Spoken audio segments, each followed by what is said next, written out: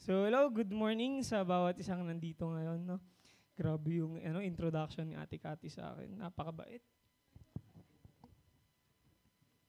So, good morning ulit sa hindi nakakakilala sa akin. Ako po si NJ Abesamis, no, isa sa leader ng church na to. And nga, no, nabanggit na ni Ate Cathy na yung topic natin last week is yung kay Pastor Odek about trusting, no? And in trusting, we should learn how to give. So this time, mas may intindihan natin yung giving. No? Flash na po. Yung title ng topic natin, okay. Yung title ng topic natin is Pleasing Aroma, Pure Heart. No? Excited na ba yung bawat isa para maintindihan natin? Ano nga ba yung tinasabing na pleasing aroma? No? And bakit merong pure heart na kasama dun sa pleasing aroma na nakalagay dyan sa picture na yan? Yung key verse natin is yung Genesis 8:13 to 22. Pero yung ipa-flash lang natin is yung Genesis 8:20 to 22 para hindi masyadong mahaba. And yung hashtag natin for this month is hashtag open arms. No? Na-experience na ba natin or ngayon nasa November, November 17, no? Nai-apply na ba natin yung open arms na tinatawag, no? Na-apply na ba natin yung tema natin ngayon about giving, no? Nakapagbigay na ba tayo na wide open yung sarili natin, lahat binibigay natin? Na-experience na ba natin this month yun, na-apply na natin? Amen. Amen, Ate Cathy, no? Na-experience na ni Ate Cathy yung pagbibigay openly, no? So, ngayon, ayun na, babalik tayo dito. Pleasing aroma, pure heart, pa-next. Ito yung verse natin. Then Noah built an altar to the Lord, and there he sacrificed as burnt offerings the animals and birds that had been approved for the purpose. And the Lord was pleased with the aroma of sacrifice and said to himself, I will never again curse the ground because of the human race, even though everything they think or imagine is bent toward evil from childhood. I will never again destroy all living things. As long as the earth remains, there will be planting and harvest, cold and heat, summer and winter, day and night. Pwede ko bang ma-invite yung bawat isa to bow down para mapag-pray natin. Heavenly Father, we to praise you, to worship you, to magnify your name to the highest, O God, to bless your name, and to thank you, O God. Maraming salamat for this privilege, Lord God, na muli naming maririnig ang inyong salita, O God. Thank you for this privilege na may encounter ka muli namin, Panginoon, through this topic, O God. And help us, Panginoon, to open our hearts, Lord God, sa lahat ng gusto niyo sabihin sa amin, nang sa ganun, Lord God, may apply namin ito wholeheartedly. And help us, Panginoon, to give everything to you, Panginoon. Help us, Panginoon, sa topic na to, may evaluate nyo kung ano na nga ba yung estado ng puso namin so that, Panginoon, as we learn how to give, Panginoon, ikaw, Panginoon, yung nagturo sa amin kung paano yung the best way para magbigay, O God. Lord God, ikaw na yung mag-minister, Panginoon, itago niyo ako sa inyong likuran. Ikaw lamang ang makita, Panginoon, Lord God. Let your will be done and take full control of everything, O God. We lay everything to you and entrust everything to you, Lord. In Jesus' name we pray. Amen, amen, and amen. No? Sabi dito, next nga po. Mabilis lang yung topic natin. May tanong dito, is your heart ready to give and receive? O baka naman yung heart natin ready lang to receive and not to give? Dito, yung tanong natin dito, meron ako kasing isang illustration dyan, no? Meron kami kasing na-experience ni Kuya Jerry last Tuesday, no, na may isang bata na lumapit sa amin nang pasakay na kami ng jeep. Tapos, nung nanghihingi siya ng nangingi siya ng pera, nangapa kami sa bulsa namin, tumingin kami sa wallet namin. Sabi namin, ay wala po kaming pera. Pero yung totoo, meron naman. No? O yung totoong wala yung barya. Yung meron, yung mga buo. No? Minsan, ganun yung nature natin. So yun dito hindi naka-experience ng ganon. Yung sabihin mo wala, pero meron naman talaga kaso buo lang. No? Hindi natin mabigay yung mas malaki, kaya sabihin na lang natin wala. Tama? No, ito yung basic illustration in giving. Kung minsan nagbibigay tayo out of our abundance, hindi yung totoong meron tayo. No? Ngayon, yung giving, gusto nyo sabihin sa atin ng Lord na in giving, sometimes kailangan may risk na tinatawag. In giving, sometimes kailangan merong more than dun sa limitation na kaya mong ibigay. No, yun yung dapat na nabibigay natin. Kasi yun yung tinatawag na kapag ikaw nagregalo ka sa isang tao, baka pag ni-receive ng tao yon, ang tingin niya lang dun sa bagay na yon, basura, kahit na ang ganda ng balot. Kasi hindi naman pleasing aroma na tinatawag, no? And minsan naman, kapag nagbigay tayo, kahit simple lang yan, kahit napakaliit lang nan, pero pag inamo yan, nakaka-please. Kaya kung minsan, yung nare-receive natin, nakadepende yon sa pagbibigay sa atin. Kaya tayo ngayon, maiintindihan natin, pag nagbigay tayo, paano ba dapat? Anong value ba dapat? Paano yung value natin pag nagbibigay tayo? So that pag binigay natin to, yung makaka-receive nun, i-acknowledge yun, i-appreciate yun, at tatanggapin yun. So dito, sabi dito, kapag ba inamoy ng Lord ngayon yung gusto mo, ibigay sa Kanya, confident ka bang itatago niyo yun or itatapon niyo yun? Meron na ba kayong naisip na ibibigay niyo sa Thanksgiving sa Lord? Meron na ba tayong parang na-foresee na, Lord, ito yung ibibigay. Ito yung gusto kong ibigay sa iyo ngayon kasi grabe yung ginawa mo sa akin this whole year. No? Etong bagay na to. Meron na ba tayo lahat na i-imagine sa isip natin, ito yung ibibigay ko? Determined ka na, ito yung ibibigay mo. If determined ka na, kapag bibinigay mo sa Lord yon, sigurado ka bang itatago ng Lord yon o baka naman itapon lang ng Lord yon kasi hindi nakaka-please sa Kanya. Dito kapag binigay mo yun sa Lord, yung heart mo ngayon, or sa darating na Thanksgiving as you give, makikita ba ng Lord na pure na yung heart mo kapag nagbigay ka? No? Kasi na-experience natin to eh. Minsan pag nagbibigay tayo, may pagdadabog. O kaya naman, pikit mata na lang talaga. Kasi salagang, Lord, wala na akong pera, pero sige, bibigay ko. Sa loob ng tahanan, sa mga nagtatrabaho dito, naniniwala ako na-experience nating lahat to. Yung tipong sobrang sagad na yung budget natin kasi kailangan sa loob ng bahay natin. Kaya pipikit ka na lang, sige, ito na ba? No, wala na eh. Ito na lang talaga eh. No, magtitiwala ka na lang talaga sa Lord kasi na-experience ko yan. Tapos, sabi rito, naranasan nyo na ba na kapag nagbigay tayo ng sobra-sobra, may bumabalik din sa atin ng higit pa dun sa binigay natin? Naranasan nyo na ba na nung times na walang-wala ka na tapos nagbigay ka, grabe naman yung pagbalik ng Lord, hindi mo inaasahan. Kasi ganun yung gusto sabihin sa atin ng Lord. Doon tayo gusto i-test ng Lord kung hanggang saan mo kayang magbigay para sa pangalan niya. Kung hanggang saan kaya magbigay ng puso mo, kung gaano naka-pure yung puso mo sa pagbibigay para kapag binalikan ka ng Lord, pure na pure din at nag-uumapaw yung ibabalik sa atin ng Panginoon. Kaya ngayon, kaya tinatanong ko kayo kung ready na kayong magbigay, kung meron na kayo naiisip na ibibigay, para kapag binigay natin sa Lord yon, hindi siya masasayang. Sabi kasi dito, giving is act of gratefulness. So kung grateful ka, malaki yung ibibigay mo. Kung hindi ka grateful, hindi malaki yung ibibigay mo. Pero sabi din na si Lord, tinitignan niya yung puso mo as you give. So kapag ikaw sa darating na Thanksgiving, nagbigay ka ng 1,000,000, pero labag naman sa loob mo, walang bilang sa Panginoon yun. Kapag tinignan ka ng Panginoon, anak, ano nang nabigay mo sa akin? Sinabi mo, Lord, nigyan kita ng 1,000,000, kahit na sama ng loob ko. Sabihin ng Lord sa'yo, sorry, hindi ko tinanggap yun eh. Kasi hindi naman gusto ng puso mo yung pagbibigay sa akin.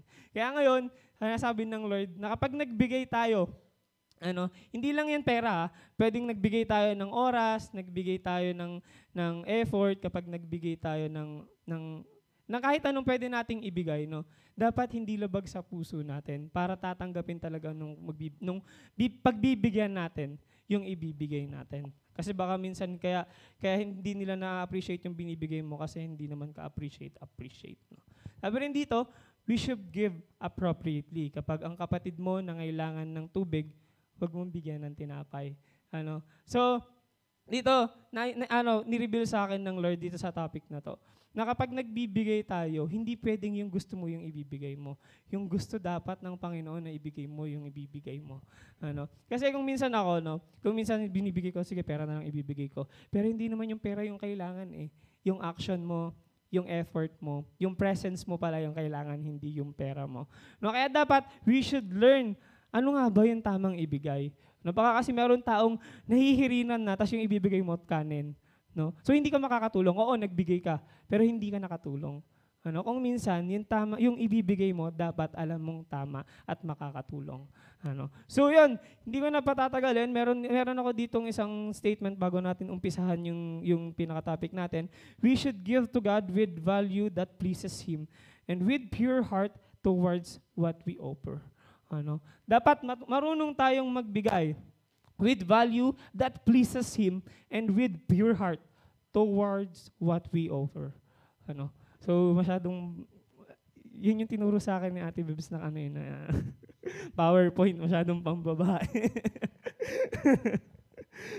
So, yun, no? Dito, I hope maintindihan natin that we should give to God with the value that pleases Him and with pure heart towards what we offer. No, hindi lang tayo dapat nagbibigay. Dapat ini-evaluate din muna natin yung sarili natin as we give kung totoong nagmumula sa atin yung binibigay natin. At kung totoo na pure na gusto nating magbigay as we offer yung gusto nating i-offer. So, dito meron tayong 3 points, no? Yung 3 points natin is how to give with pure heart that has pleasing aroma. Ano? How to give a pure heart that has a pleasing aroma. Ano? Kasi tulad nga ng sinabi ko kanina, hindi pwede na nagbibigay ka lang pero ang baho naman ng binibigay mo. Ano? Okay, na-experience nyo naman na-try nyo na ba mag-offer ng panis na pagkain? O kaya hindi mo alam na pasira na pala yung pagkain na yun. Di ba nakakahiyang mag-offer ng ganun? No? So ngayon, gusto sa ating sabihin ng Lord, kapag nag-offer ka, hindi pwedeng ganun, yung mabaho yung i-offer mo. Kasi hindi naman tatanggapin yan eh. Di ba? Nakakahiya lang sa part mo pag nag-offer ka. No? Ito yung hindi nakikita ng mga tao eh. Kapag nag-offer tayo sa isang tao, hindi natin nakikita kung i-appreciate ba yun. Basta inisip lang natin, basta nagbigay ako sa'yo. Ano? Dito kasi, dapat nakikita natin kung paano mo minemeasure yung ibibigay mo is ganun yung importansya ng pagbibigyan mo. No? Kung importante sa'yo yung mga tao sa paligid mo, napakalaking measurement ng ibibigay mo sa kanila. Pero kung hindi mo nakikita yung importance sa kanila ng ibibigay mo, napakaliit ng bagay na ibibigay mo sa kanila. Ano? Kaya nakakatuwa yung mga nag-testify dito kanina about victory nila. Kasi nakita natin, ako personally nakita ko sa kanila, na lahat ng ginawa nila, binigay nila yun sa Lord. Kaya tignan natin yung naging resulta na talagang binalik sa kanila ng Lord yun, na more than dun sa ine-expect nila. Ano? Kaya I hope na naging inspiration sa inyo lahat ng mga sinabi nila kanina. So dito na tayo sa point number 1. Sabi dito, offer with no hesitation. Sabi doon sa verse 20, then Noah built an altar to the Lord and taking some of all the clean animals and clean birds. Now, kung babalikan natin yung Genesis 7 verse 2, kung hindi ako nagkakamali, kasi si Noah, nung pinaakyat niya yung mga animals, ang natira lang sa kanila is 7 pairs of birds, 7 pairs of... Basta puro tig sa 7 pairs lang. I mean, yung tingin ni Noah doon, ang onti na lang nung natira. Sabi ng Lord, 'di ba? Kay Noah magmumula yung multiplication ulit sa mundo, no. So, yung tinignan ni Noah yon, parang kakaunti, paano to? Paano magkakaroon ng multiplication? Tapos, ang maganda pa dito, then Noah built an altar to the Lord and taking some of all the clean animals and clean birds. Yung ginawa pa ni Noah dito, kakaunti na nga yung meron siya, binigay niya pa sa Lord. Ano? So dito, kaya yung point number 1 natin, as we give, we should offer with no hesitation. Yung hindi ka magdadalawang isip, baka kasi hanggang ngayon, wala ka pa rin maisip kung ano yung ibibigay mo sa Thanksgiving, o kaya naman kung ano yung ibibigay mo sa magulang mo, kasi parang iniisip mo na parang ang laki nito, parang ang laking mawawala sa akin, or kaya ko ba to? Sabi ng Lord dito, no, para magkaroon ka ng heart na hindi nag-hesitate magbigay, kailangan pinapa-evaluate muna natin yung puso natin sa Panginoon. No? Papa-evaluate mo, sabi nga sa Psalms 51 verse 10, no, na ano yun? Search my heart, no, search my heart and search my heart and clean my heart, parang something ganun yung thought. Yun yung sinasabi ng Lord na sinasabi ni David, no? Kasi si David minsan hindi niya na alam kaya lagi siya nagtatanong sa Lord every time na napunta siya sa battle kung mag-go ba siya. Kasi doon niya nakikita, no, na ina-acknowledge niya si Lord sa bawat battle niya. Kung ibibigay niya ba yung lahat ng effort niya sa bawat battle niya, no? Kaya si David, once na, yung sinabi ko nga kay Patrick, no? Si David, once na binigyan siya ng Lord ng go signal para pumunta sa isang battle, 101% yung effort na binibigay niya para mag-prepare. Para pagdating doon sa battle na yon, hindi mapapahiya yung Panginoon na nag-allow sa kanya na pumunta doon sa battle na yon. Kasi si Lord, never niya tayong inalaw pumunta sa isang battle na tayo yung matatalo. Kasi yung bitbit natin, yung pangalan ng Lord, kaya hindi pwedeng mapahiya yung pangalan ng Lord. Kaya dapat, as we prepare our hearts para sa darating na Thanksgiving, o as we prepare our hearts para ibigay sa mga tao, sa ibang tao, o kaya para magbigay sa ibang tao, kailangan i-evaluate muna natin yung sarili natin. Kabigay-bigay na ba yung puso ko? Kabigay-bigay na ba yung mga yung ibibigay ko sa kanila? Kabigay-bigay na ba yung estado mo ngayon? Kung hindi pa, magpa-evaluate tayo sa Lord and hayaan natin ang Lord yung mag-alis ng mga dapat alisin at magpalit ng mga dapat palitan. Sabi dito, before you give, alamin mo muna if meron ka na ng mga bagay na hinihingi sa'yo, so you can give the right thing. And ang heart na hindi napiplease ang Lord, sabi dito, ang heart na hindi napiplease ang Lord kahit na anong balot, kahit anong balot yung ibigay natin sa Lord, hindi niya tatanggapin yan. Kung minsan kasi sugar-coated tayo na-experience nyo na ba na, sige, bibigyan kita ng cellphone. Tapos biglang, pagdating sa iyo ng cellphone, 3210 pa. Niyabangan ka lang na, bibigyan kita ng cellphone, pinaasa ka lang, tapos pagdating doon sa actual, wala kang aasahan kasi mas maganda pa yung current cellphone mo kaysa doon sa binigay sa'yo. And sabi rin dito, acknowledge if there are still things you lack and you really can't give, and allow God to fill and renew it. And dito, minsan, kina-challenge tayo ng Lord na kapag nagbibigay tayo, unahan nating bigyan is yung mga taong mas kagalit natin o yung may sama tayo ng loob. So ibig sabihin, before we can say na pure na yung heart mo para magbigay, kailangan matuto pala muna tayong mag-forgive. So dito sasabihin ng Lord na for us to give 100% pleasing aroma, matuto pala dapat muna tayong magpatawad. Matuto tayong magpaayos. And sabi rin dito na you cannot give what you do not have. Ito yung lagi kong sinasabi sa sarili ko at sa cell group namin, na never nating mabibigay yung bagay na wala tayo. Kung gusto mo magbigay ng Lord sa buhay mo, siguraduhin mong meron ka muna.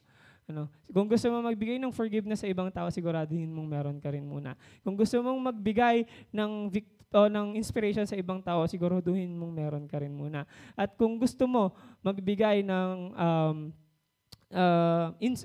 yung role model, kung gusto mo maging role model ka sa ibang tao, siguraduhin mo munang meron ka nun sa sarili mo.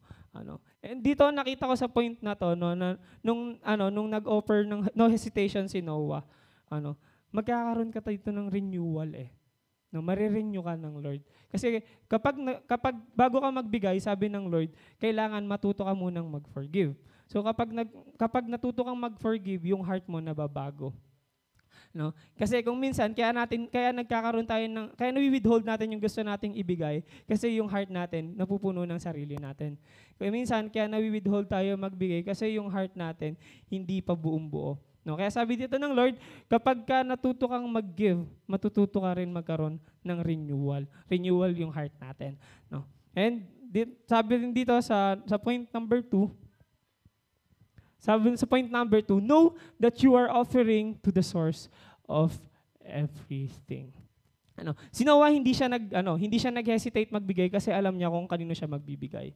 Si Noah hindi siya nag-hesitate kung gaano karami yung ibibigay niya kasi alam niya kung kanino siya magbibigay. Sabi nga sa Genesis 8 verse 21, doon sa binasa natin kanina, the Lord smelled the pleasing aroma and said in his heart, never again will I curse the ground because of humans, even though every inclination of human heart is evil from childhood, and never again will I destroy all living creation as I have done. Kasi sabi dito ng Lord, na kapag ka nalaman mo kung kanino mo ibibigay yung isang bagay, kaya mong ibigay ng buong buo kung ano yung kailangan niya. Sabi dito na kailangan para malaman kung naiintindihan talaga natin kung sino yung source ng everything natin, naiintindihan natin na binavalue dapat natin lahat ng mga bagay sa taas.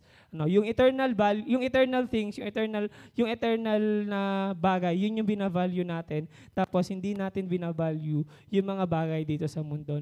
Kasi natuwa lang ako dun sa dun sa realization na binigay sa akin ng Lord. Yung ngayon sa mga nagtatrabaho, ngayon yung panahon na darating yung 13th month natin eh. Na darating yung marami nating pera. Tapos nung una iniisip mo, sige Lord, ibibigay ko tong pera na to.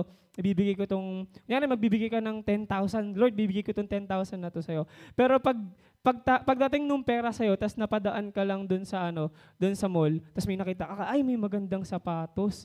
Hala, mababawasan yung 10,000, magiging 9,000. Tapos may nakakita kang salon doon na parang, ay, ang ganda ng kulay ng buhok nito para makapagpakulay nga. Nabawasan na naman ng 1,000, 8,000 na lang. Hanggang sa pag-uwi mo sa bahay, ang dami mong nakita, yung 10,000 naging 1,000 na lang. No? Isang zero lang naman yung nabawas. Kaso 9,000 pala yung nabawas. No? So dito kasi, sinasabi sa atin ng Lord, if you know kung kanino ka mag-o-offer, naiintindihan mo na dapat yung mata mo naka-fix dun sa eternal. Naiintindihan mo na dapat yung sarili mo hindi nakatingin doon sa temporary, pero doon sa permanent dapat tayo nakatingin. Sabi dito, as you learn to value things above, you learn to disregard things on this world. And sabi rin dito, minsan sinasagad tayo ng sitwasyon para makita natin na may gagawin ang Panginoon. In giving, dito may experience natin. Yung sasagadin ka talaga, na talagang nung si Abraham yung nakita ko dito na nung tama ba yung pagkakaalala ko? Yung nung in-offer niya yung anak niya, no? Nung in-offer niya yung anak niya, na talagang walang hesitation kasi alam niya kung kanino niya i-offer yon sa Panginoon. Dito maiintindihan mo na kung dun ka sa material thing, dun sa worldly thing nakatingin, hindi mo gagawing i-offer yung sobra-sobra. Yung ibibigay mo lang is yung yung lagpas dun sa meron ka. And sabi rin dito, in giving, it requires obedience. Not compromise, not partial, but full obedience. No? Sabi dito, kapag nagbibigay tayo, naiintindihan dapat natin na yung binibigay natin, kung ano lang yung nararapat. Kung ano yung gustong ipabigay sa atin ng Lord. Hindi pwedeng magbibigay ako sabi ng Lord, magbigay ako ng pera, tapos yung binigay mong pera, yung 100 lang. Sabi ng Lord, kailangan ibigay ko sa Lord yung yung pagsiserve ko sa kanya, no? Alam mo, gusto ko lang i-correct yung bawat isa sa atin. Na hindi porket darating yung Thanksgiving, yung ibibigay mo lang, yung iisipin mo lang na ibibigay mo is yung pera. Baka ka makapagbigay ka ng 1,000,000 pero yung heart mo naman wala pa sa Lord. Wala din yan. So dito, kung ikaw, especially sa students natin, kung ikaw iniisip mo, wala, paano ako sa Thanksgiving kung wala naman akong pera, ano yung ibibigay ko, nakakahiya, no? Gusto kong sabihin sa atin ng Lord, hindi siya sa pera nakatingin, sa puso mo siya nakatingin pag magbibigay ka. Kung wala kang pera, ibigay mo yung puso mo sa Kanya. Kung wala kang pera, mag-serve ka sa Kanya. Mas mahalaga yun kaysa dun sa pera na iniisip mo.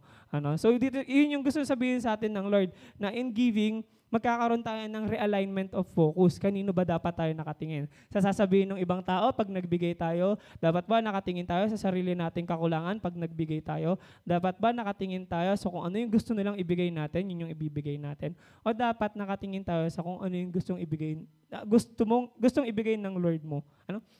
Dapat nakatingin tayo sa kung ano yung gusto ni Lord na ibigay mo. Yun yung dapat na ibinibigay natin. Kaya sabi dito, gusto ko lang sabihin sa inyo to na don't look sa kung ano yung meron ka because what you received yesterday and today will never satisfy your tomorrow.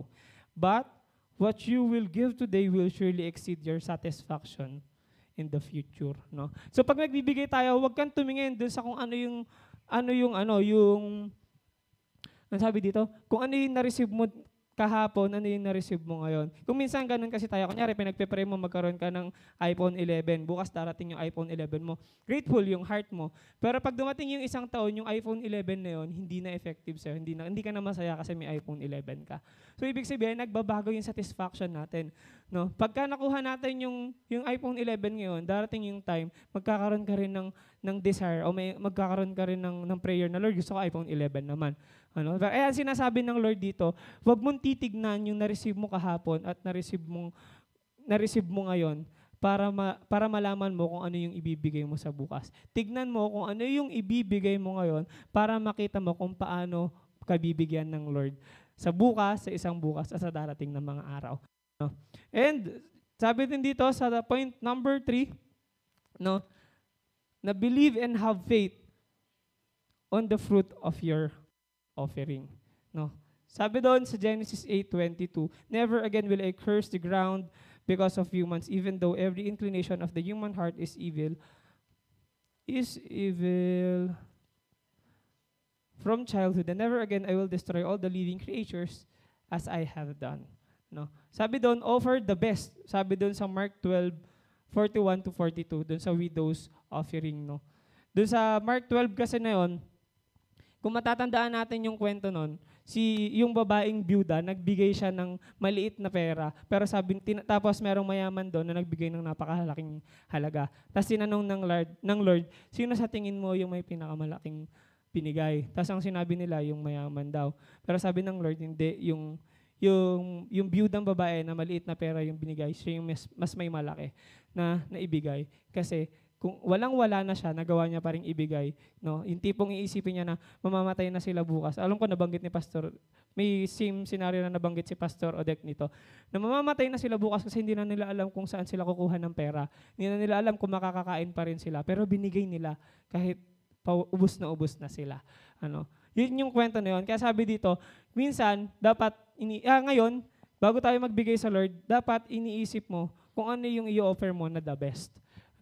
Yun yung the best na tinutukoy ng Lord. Yung example nun is yun dun sa widow na yun. Na yung widow na yun, hindi niya tinignan kung ano yung mangyayari sa kanya bukas. Yung tinignan niya lang, ibibigay niya kung ano yung nararapat sa Panginoon. Tapos sabi rin dito that when you feel the pain, when you give, you are giving the best. So ngayon, kung yung sarili mo nahihirapan kang magbigay, mas magbigay ka. Kasi ibig sabihin, yung indication na the best yung binibigay mo is yung nahihirapan kang ibigay, yung pinapabigay sa'yo. Kaya ngayon, baka sa sarili mo, as you evaluate yourself, dapat mo bang ibigay yung nagagawa mong kasalanan? Dapat mo bang ibigay yung pride mo? Dapat mo bang ibigay yung future plans mo sa Panginoon? Or dapat mo bang ibigay kung ano yung meron ka ngayon sa Panginoon? Baka kasi marami kang hindi nabibigay sa Panginoon. Kaya sabi dito ng Lord, kung sa tingin mo hindi mo pa mabigay sa Panginoon yun, i-acknowledge mo ang Lord. Papasukin mo ang Lord sa puso mo at siya mismo ang kukuhanan sa'yo. No? At pag kinuha ng Lord yan sa'yo, masakit. Pero sasabihin ko sa'yo, yun yung the best na pwede mong ibigay sa Panginoon. Yung masasaktan ka. And sabi dito, no, when we give, hindi yung sobra or yung sinasabi sa paligid natin yung binibigay natin. Pag nagbibigay tayo, dapat yung the best. It is not always about the quantity, but it is about the quality. When we give all out without withholding anything. And when you feel the pain, when you give, you are giving the best. No. And lastly, bakit nga ba sinabi dito na believe and have faith on the fruit of your offering, Dapat naniniwala ka kasi na, Lord, kapag nagbigay ka, Lord, itong ibibigay ko na to, alam ko, Lord, na mababago yung buhay ng pamilya ko. Itong ibibigay ko na to, alam ko, Lord, na magkakaroon ng multiplication sa cell group namin. Pwedeng hindi pera, pero pwedeng time mo or effort mo. Kapag nagbigay ka sa Lord, Lord, ibibigay ko yung buong ako kasi naniniwala ako na kaya mong mawin yung pamilya ko. Lord, ibibigay ko yung mga plano ko kasi alam ko na ikaw yung may the best plan para sa akin. Or Lord, ibibigay ko yung strength ko sa'yo kasi alam ko na hindi lang ako yung ibe-bless mo pero pati yung pamilya ko.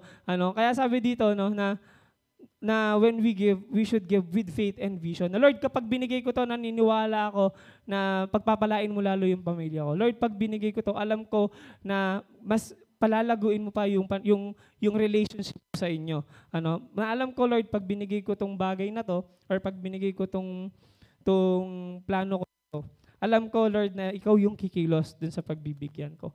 And yun nga, sabi dito, let God keep what you give, Sabi dito, He is a promise keeper. Let God be your greatest investment. When you give to God, don't withhold anything, for He surely exchange it for something great. He give with full trust that it will not be wasted, but it will be appreciated. And when you invest to God, He will, next nga. Sabi doon, when you invest to God, He will not just put more interest to your investment, but He will put more interest to you.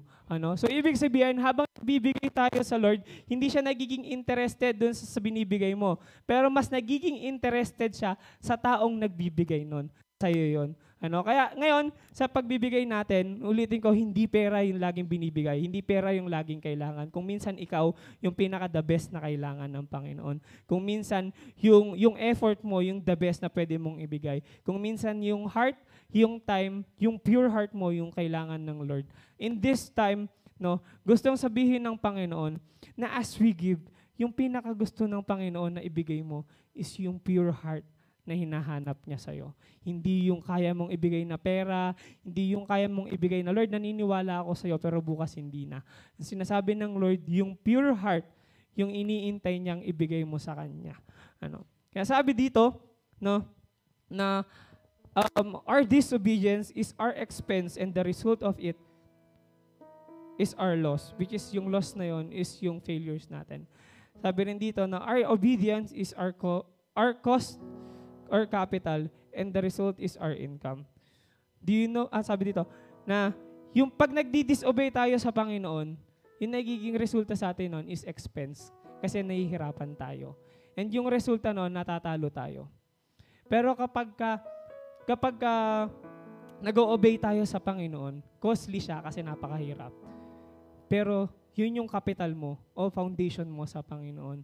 At yung magiging reward nun is yung blessing na ibibigay niya sa'yo. And you know what? I mean, in accounting terms, kung merong expense, kung merong income, merong asset ang Panginoon. Sabi dito, do you know what is your asset na pwede mong ibigay?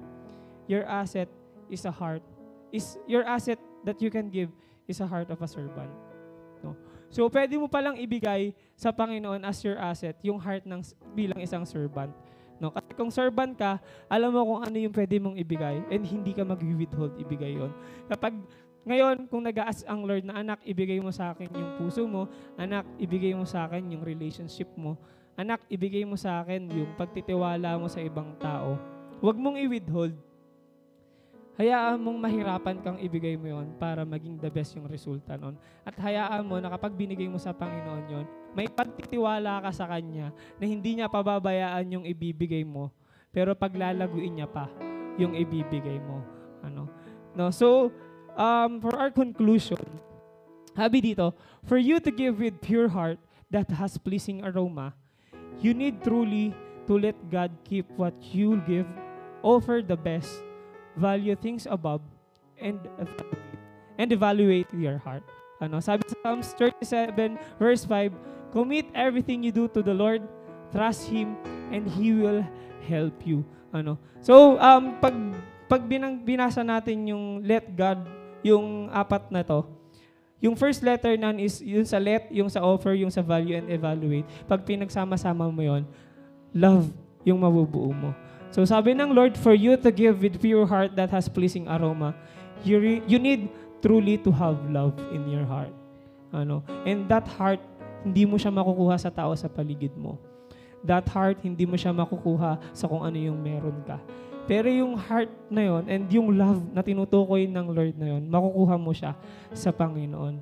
Kaya babalik at babalik tayo sa John 3:16, ng Panginoon, una niyang piniramdam sa atin yung pagmamahal niya nung binigay niya yung bugtong na anak niya para sa akin at para sa'yo. Para hanggang ngayon, na-experience mo kung gaano ka-grateful ang Panginoon na na-experience mo at may privilege kang magbigay at makareceive. Gamitin natin as an inspiration kung paano nagbigay ang Panginoon sa atin para matuto tayong magbigay with a pure and genuine heart. Can I invite everyone to stand? So, dito, kina-challenge tayo ng Panginoon sa darating na Thanksgiving. Pure na ba talaga yung heart mo? Kasi kung magsasabi ka na pure na yung heart mo, pero meron ka pang hindi napapatawad na tao, hindi pa pure yung heart mo. Kung magsasabi ka na pure na yung heart mo, pero meron ka pang hindi masurrender sa Panginoon, hindi pa pure yung heart mo. At kung masasabi mo rin sa Panginoon na pure na yung heart mo, pero hanggang ngayon, hindi ka pa sigurado kung susunod ka sa Kanya, hindi pa pure yung heart mo. Sabi dito, pag nagbibigay tayo, dapat with no hesitation. Kasi alam mo kung sino yung source ng lahat ng bagay at may tiwala ka na hindi niya pababayaan yung ibibigay mo sa Kanya. So, I want you to bow your hand para mapag-pray ko lang kayo saglit. Yes, O God, Heavenly Father, we need to praise you, to worship you, to magnify your name to the highest, and to bless your name. Lord God, patuloy kaming lumalapit sa inyong paanan, Panginoon, at nagpapakumbaba. Lord God, dalangin namin, Panginoon, na Lord God, help us, Panginoon, to have a pure heart, Panginoon, a pure and genuine heart, Panginoon, that will please you, Panginoon, and as you smell it, Panginoon, it will be as pleasing aroma, Panginoon, sa inyong harapan, Lord God. Help us, Panginoon, as we open our hearts to you, Panginoon, you will appreciate it, Panginoon. And Lord God, tulungan mo kami, Panginoon, kung meron pa sa loob ng puso namin, Lord God, hindi man to namin makita, evaluate us, Panginoon. Help us, Panginoon, na makita namin na meron pa kaming kailangang itama, kung meron pa kaming kailangang ayusin, Lord God, at magpapaayos kami sa iyo, Panginoon. Help us, Lord God, na as we give everything, Panginoon, hindi kami titingin sa binigay namin, pero titingin kami sa iyo, Panginoon, na nagbigay ng lahat ng bagay na binibigay namin ngayon, Lord God.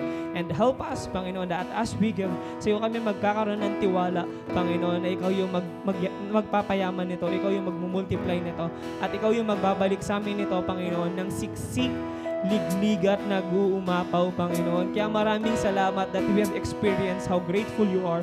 We have experienced, Panginoon, yung pagbibigay mo sa amin ng bugtong mong anak, Panginoon. Kaya ngayon, nandito kami, Panginoon, na na-experience yung mga undeserved privileges namin, Panginoon, na nagmumula sa inyo, O God. Help us, Panginoon, to have a heart, Panginoon, that is genuine and pure, Panginoon. Hindi para sa amin, kundi para sa iyo, Panginoon. Maraming salamat po, Panginoon. And as we lay everything to you, Panginoon, pinagkakatiwala namin na ikaw lamang, Panginoon, ang kikilos sa buhay ng bawat isa sa amin, O God.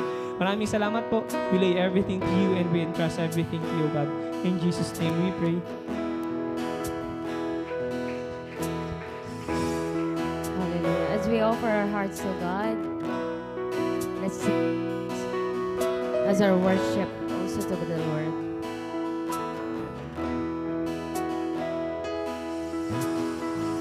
We